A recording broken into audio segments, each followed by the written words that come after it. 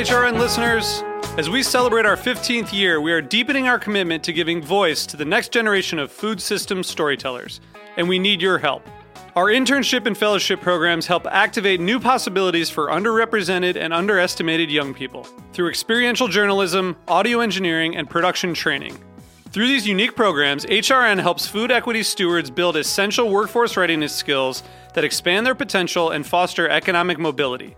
Please consider supporting these critical programs. And with a minimum donation, you can be entered to win a dinner for two at an amazing restaurant in one of 8 cities and tickets to a concert at a great venue in one of those cities. We have incredible partners across the country who have donated, as they also share our passion for helping to educate the next generation of food systems storytellers. Check out heritageradionetwork.org/15 to donate and enter to win today. That's heritageradionetwork.org/15 to donate and enter to win today. And make sure you donate before March 31st. Thank you.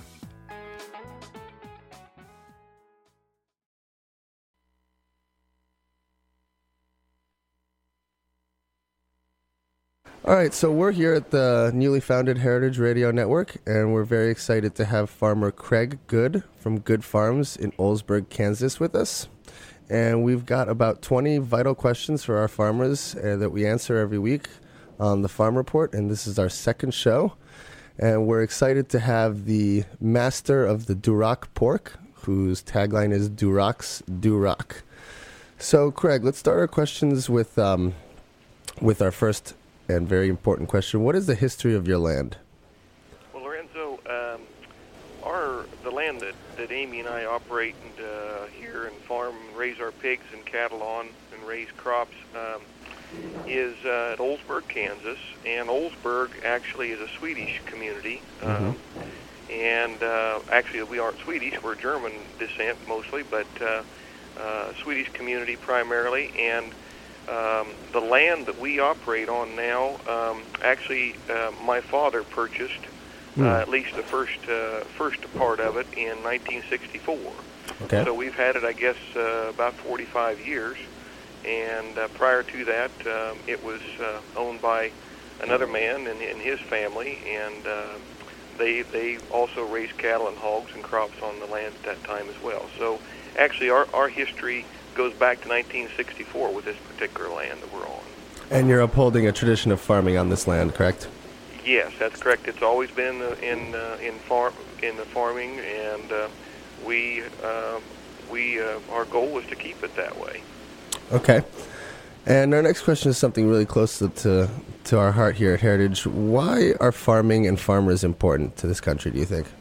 Okay, well, I think farming, for obvious reasons, farmers feed the world, and I think that it is really a pretty amazing thing when you think about it that such a small percentage of our people that farm feed so much of the world. I think I'm not sure exact figures, but somewhere around 2% farm, and they feed the other 90%, so 98%. So I'm not sure those figures are exact, but that's the part of it. And I think farmers, I think in general, farmers have a real sense of responsibility to feed the world and to be caretakers and stewards of the land. And I think that's a very, very much important to most people and farmers. And there are exceptions that people sometimes abuse that, but not very often. I think in general most farmers realize the importance of that, and they really want to maintain their land and to do it in an ecologically sound way. And another thing about farmers, I think probably our most important crop is our children. And I think over the years, I think our children that we've contributed to society to go out in the world, and I think have a good, strong work ethic, and they're very ethical and honest people. And I think that's a real important contribution that most of us in agriculture feel strongly about. So it's a philosophically sound practice and a practically necessary one. Yes, we feel like so too, and we really are down through history. We're an agrarian society, and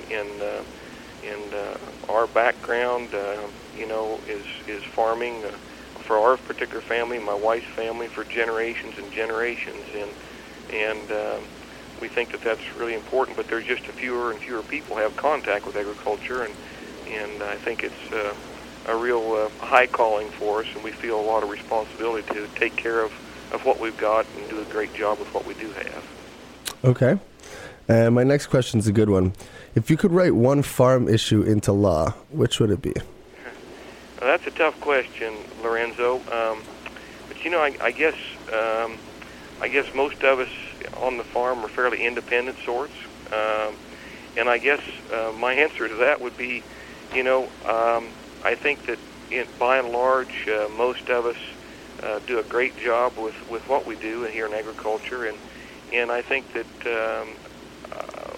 more laws sometimes are not necessarily needed, and I guess I'm of the opinion maybe sometimes less is more. There are going to be sometimes that there's some protections that need to be in the law, but I really, my personal philosophy is I don't think we need any more laws. I think we've probably got enough right now.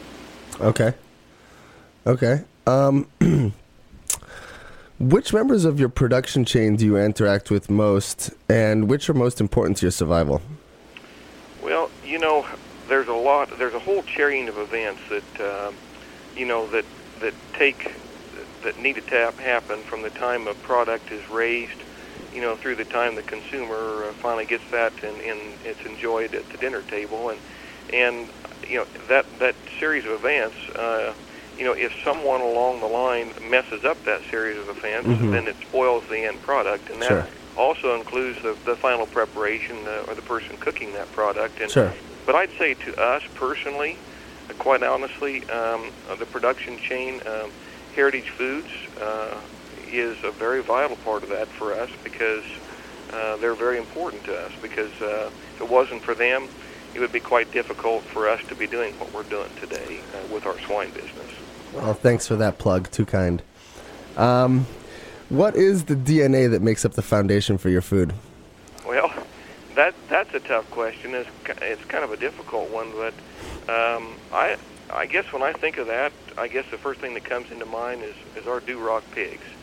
And to think back, the Duroc breed is an old breed. Actually, not terribly old, but it's an American breed, actually. Was developed here in the United States in the prior to 1860, but officially more in the 1860s.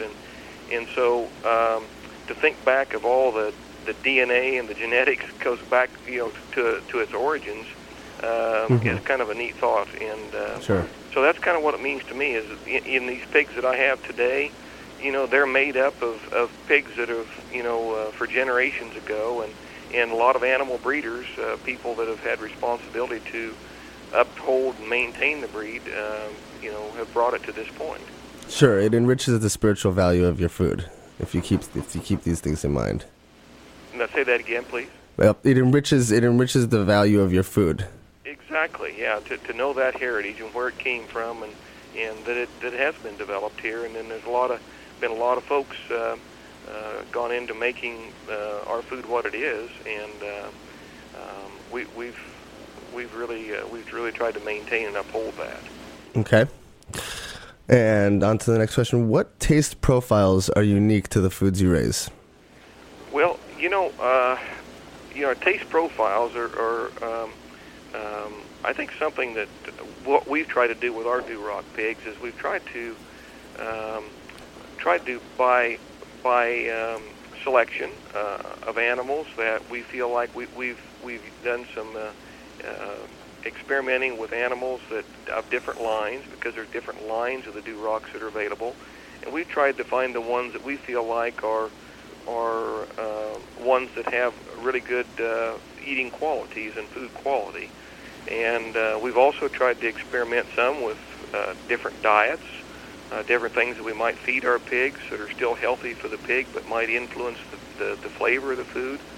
And that's been really fun. It's been kind of an interesting thing. We've done some fruit-fed pigs, and Heritage Foods has helped us with that, and it's been something that's been kind of rewarding to try those different things to see what it might have, what effect it might have. And we've also tried to increase the marbling or the intermuscular fat of our pork, and hopefully raise the the taste and the eating experience for our pork. Okay. And what would you say is the 5 or 10 year plan of Good Farms? Well, that's kind of hard to know. We do have a plan, but economic times change and things change as we go, and sometimes we have to alter our plan. But my wife and I, I'm 56 years old now, and we really enjoy what we're doing, and we like where we are, and we want to continue doing what we are. And so that shows. And we didn't get into the business to, if we grew and expanded very much, then we have to hire more help. And that isn't our goal. Our goal was to, do a lot of it ourselves. We're very much hands-on people, and if you get too large, you become. It's not so much farming or pork production as it is managing people, and that isn't what I want to do. I want to take care of our pigs and our livestock, and that's what I'm trained to do, and that's what we feel we do best. Good answer. How will changing global weather patterns affect the food you grow?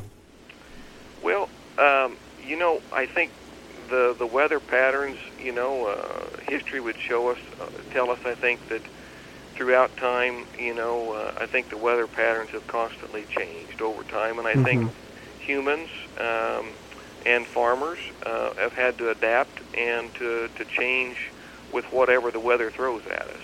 And I think that, we'll adapt, we'll change no matter what the pattern may be. And I'm sure that we'll, through knowledge and through experience, we learn to adapt to those things. And hopefully that the patterns aren't so wild and so extreme that it becomes more difficult. But over history has shown us that we can adapt and we can change to new weather patterns. Okay. Let's see. Because of your particular locale or trade, what's a secret to which only you have? What's a farming secret that you consider a Good Farms specialty? Well, gosh, I guess if I told you my secret, it wouldn't be a secret anymore. Right. But no, I think one thing that that one philosophy we've had is that, you've got to have a created advantage. I had a professor in college told me one time that when you're in production agriculture, you have to have a created advantage. And that created advantage is something that you do that's a little bit different or better than most people that's in your trade. And so, I feel like that that's kind of what we try to do. We try to wake up every morning and do as great a job as we can with what we've got. Some days are better than others, of course, but we try to get up and just, it's not any one or two big things that you do right or wrong. It's a lot of little things that we try to do every day that are the secret, especially with livestock. There's so many little things that you have to do to provide for their welfare, their well-being, and for our business to be successful. So what about your farm, if anything, keeps you up at night? Oh, boy. Where to start? Really, that's one thing when we put in a good hard day's work, and most of the time hardly ever do you have trouble sleeping at night, but there are times, when you go to bed, and I might wake up at night, and I guess probably the things that keep me awake the most would be two things, and most of them are weather related. When you have a crop and you've got all the expense in the crop and it doesn't rain, and you wake up and they're forecast for rain, you get up, and I find myself going from window to window in the house and seeing, boy, is it lightning over there? Is there a storm coming? Will we get rain? And that's one thing. And then the other thing is sometimes when we have bad weather, particularly with our livestock, sometimes, I wake up and I'm concerned that, is everything taken care of adequately? I feel bad sometimes because the animals, have to go through some weather that's difficult. But hopefully most of the time we have a warning and we can provide for them and be prepared for that tough weather sometimes when it does come. But it always worries you whether the animals are suffering, or whether the weather is being hard on them for that particular night. Sure. Let's try to squeeze in 2 more questions in our 3 minutes. How does technology hurt or help your farm, would you say? Well, technology is something that I think over time has helped our farm. Mm-hmm. Because I think, farming, the only way that farmers have been able to survive economically over the years, because basically a lot of the prices that we've received for our products haven't changed that greatly over the years, and so we've had to become more efficient and raise those products efficiently and for lower cost. And so, that's how it's helped us. One thing in particular, an example with our pigs, is some of the vaccines that have developed through technology, I think, have really helped our pigs, because it decreases their suffering and illness on the farm, because we're able to prevent some of the illnesses that have been devastating to the hog business over the years. And so I think that in that way it's helped us. The negative side is, I guess, is that through technology, and because we've had to become more efficient, sometimes it's driven the industry to get larger and larger. And that isn't our personality. My wife and I, Amy, we've tried to stay small and to try to do a very good job of what we do have. And so we've resisted trying to get big, and that's not our goal. Well, thanks so much, Craig, for these answers. It was certainly an enlightening interview.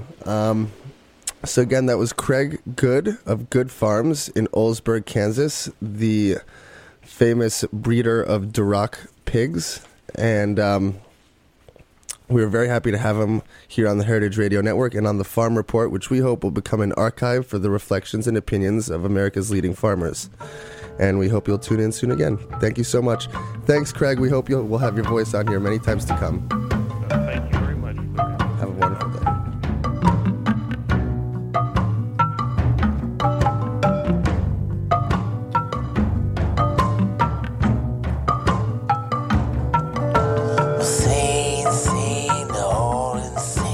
Fireman's blind, the conductor's lame. A Cincinnati jacket and a sad look dame. Hi, welcome to the Heritage Radio Network. It's Easter Sunday, and we're broadcasting from 2 green shipping containers at the back of Roberta's Pizzeria in Bushwick. And we are here with farmer Chris Wilson from Clover Creek Farm in northeast Tennessee. She is the breeder of the famous Katahdin lamb, and we can't think of a better time than Easter Sunday to converse with one of America's great lamb farmers. So, Chris, we understand that you're getting a tornado there today. Yes, that's correct. We have a warning. We're having some pretty strong storms. Okay. And how does inclement weather affect you and your farm and your animals? Well, of course, you always worry, if there's a storm. The sheep will tend to want to seek shelter under trees or near buildings, so you always worry that, that it might be bad and a tree fall on them or they'll be struck by lightning, but thank the good Lord that's never happened to us. We're pretty well protected in these mountains from tornadoes. We will sometimes have some pretty strong winds, but it's not likely that we'll have a lot of damage. Well, we certainly hope not. Right. So tell us a little bit about the history of your land. Well, we've been here on this farm for about the last 18 years. We were pretty fortunate in the fact that we could find a piece of property this size where we're at, because most of the farms have already been cut up into subdivisions. And this farm had been in the same family for the past 7 generations. But like a lot of family farms here, the children no longer wanted to farm, and their parents were too old. They were ready to retire, so they decided to sell half of the farm. So we were able to buy it and keep it in one chunk. So clearly your family understands the importance of farming. And so why do you think farming and farmers are important? Well, of course, without farms and farmers, I don't know what we would eat. A lot of people, I think, now don't really realize where their food comes from. You go to a grocery store and pick it off of a shelf, but what went into it before it got there? So without the farms and the farmers, there wouldn't be anything to buy. Well, that's certainly what Heritage Foods is trying to do, is trying to connect its producers to the consumers of that food. Let me ask you, if you could write one farm issue into law, what would it be? Well, of course, a lot of people have a lot of concerns about farms now, but I think really if everybody that was involved in the making of the laws, from the Oval Office to the local courthouse, if they had to spend some time on a farm before they could take that office and really be on a farm, not on a tour bus going by a farm, they might have a bigger appreciation for farms and for the people that operate those farms, keep things going. I mean, a lot of people that make the laws now are not really connected to the farm. They don't have that much of an understanding as to what day-to-day life is like for a farmer. So of all the people in this chain, from production to legislation to consumption, which do you interact with most, and which are most important to your survival? I'm not sure that I heard that question good. So of all the participants in this chain, from producers to legislators to consumers, which are the most important? Which do you interact with most, and which matter most to your survival? Well, of course, my customers would matter most to my survival. If they don't buy what I produce, then, I'm going to go out of business real quick. So, there's a lot of different people that you interact with from the time these lambs are born until the time they go to somebody's table. So I'm not going to say that any one is any more important than the other. They're all ultimately very important. But I guess the final say-so is the customer, if they're happy with what I'm producing for them. Well, I'm sure that your Katahdin lambs have ended up on a lot of tables on this Easter Sunday. Can you tell us a little bit about the the taste profiles unique to the lambs you raise? Sure. The Katahdin breed is a hybrid in that they don't produce wool. They're not shorn for their wool. They're only for meat production. So by not having that wool, they don't really carry as much of a lamby taste that would maybe come from the production of that wool. They're a little bit milder in flavor. And then because these lambs are grass-fed and grass-finished, they will still have a milder taste. So the fact that they spend all their life on grass before they are harvested, I think gives them a milder flavor and certainly a healthier aspect to the meat. Okay. Well, since I'm sure people want to enjoy your Katahdins for many years to come, what would you say is the 5 or 10 year plan of your farm? Well, I hope to be here just like I am now, in 5 years, 10 years, and if I don't fall over from old age, as long as I can go, I'll keep raising lambs as long as people like Heritage keep promoting them for me and selling them for me. Do you foresee yourself engaging in new or different practices in the next 5 or 10 years, or do you think you're going to keep raising the lamb in the same manner that you have? I would hope to keep raising it in the same manner. So you're a traditionalist. A traditionalist, yes. How will global weather patterns affect the lamb, you think, and the manner in which you raise them? Certainly it affects us. We are just coming out of a 3-year drought, which certainly had a big impact on us. It's hard to graze when you don't have any grass. So, the hay that was harvested in the spring was used all through the summer to feed before we got rain again. So it's it certainly affected us. And do you think that these global weather patterns will continue to affect the lamb? I'm sure that they will to a certain extent. I mean, the weather has always affected farmers, but it's the one thing that we have no control over. So we've just had to adapt and try to survive with it. Okay, so when nature puts these obstacles before you, what tools do you find most useful in overcoming them? Well, of course, you have lots of resources: soil conservation, the local extension agents, the Farm Service Agency.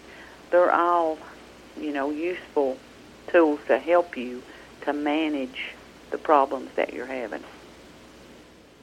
Okay. And because of the particularities of your locale or trade, what's a secret that you've used to make these lambs taste so good? Well, how are the lambs connected to the land they're grown on, in other words, as well? I'm not sure I understood the last part of your question. So what's one of the secrets that you use to make the Katahdins taste the way they do? Well, I think... I don't really think it's a big secret. It's more of a natural process. The lambs stay with their mothers. They stay in a group, in their family group. I think they taste better because they're humanely raised. They're under very low stress conditions. I just think it's the way they were meant to be raised, naturally. Okay, and how do you think raising an animal humanely actually affects the taste of the final product when it reaches the consumer's dish? Oh, I'm sure it does. There's been numerous studies to show that if an animal is excited or under a lot of stress, that the meat is not going to be nearly as good. If they are raised in a low-stress, humane handling situation, it shows through toward the end product. Okay. And what about your farm, if anything, keeps you up at night? Well, of course, you always worry about things,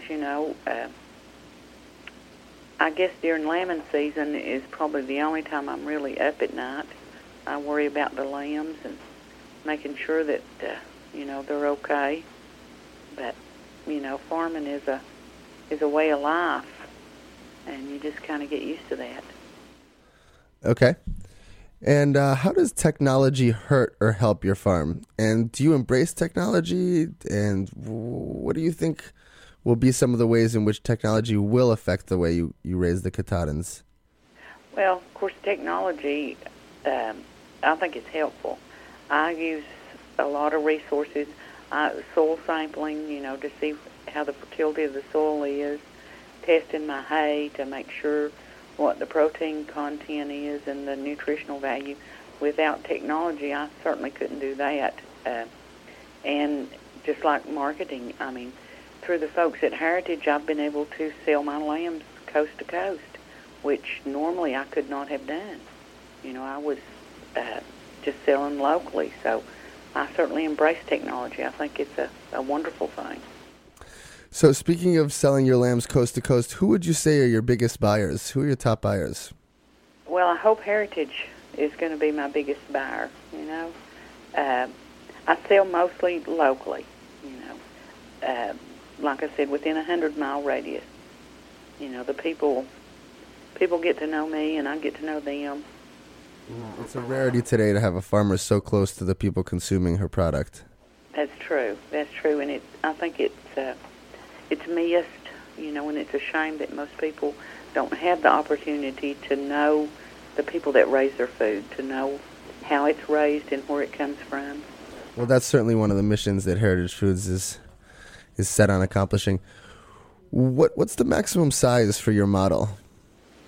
Well, probably the size I'm at right now, I'm running about 130 ewes, and on 50 acres, to be able to, my goal is to be able to run them on grass 11 months out of the year, and that's probably my maximum size.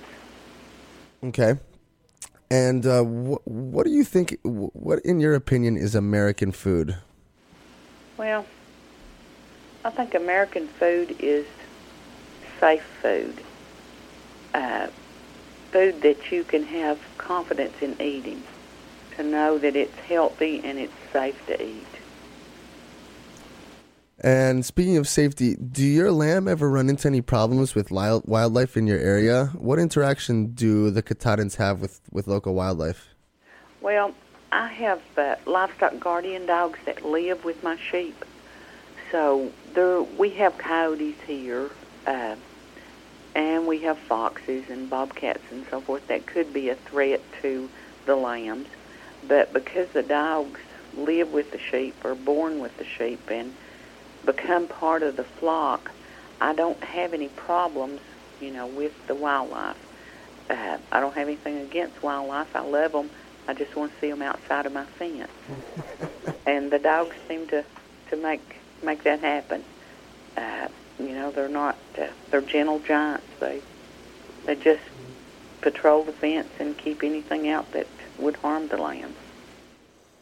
And how many, would you say that how many lambs get harmed a year, if any, on your farm?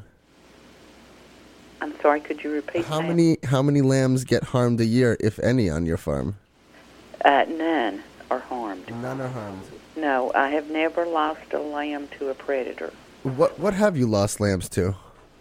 Well, of course you have lambs that succumb to certain things like pneumonia, but I normally do not have great losses.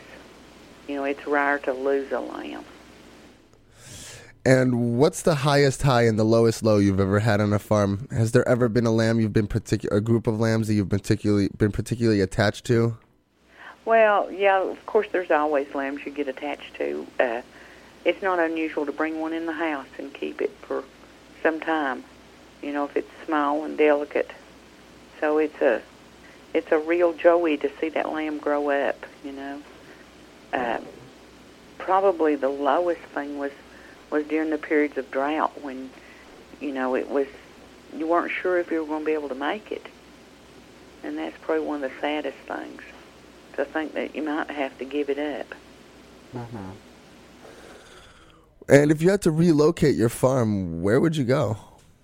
I'm not sure I would go anywhere, If I had to relocate, if somebody came to me today and said, you've got to give this up and move, I'm not sure I could do that. I just couldn't. I love these mountains of East Tennessee. I was born here, have never lived anyplace else, and I don't think I'd ever want to live anyplace else. Mm-hmm. And how was your season this year? Now that we're on Easter Sunday here, what better time to ask you how your season went now that the fruits of your labor are being enjoyed? Can you repeat that? How was your season this year? And because I figured no better time than Easter Sunday, when the fruits of so much labor are being enjoyed, probably right as we speak, than to ask you how your season went.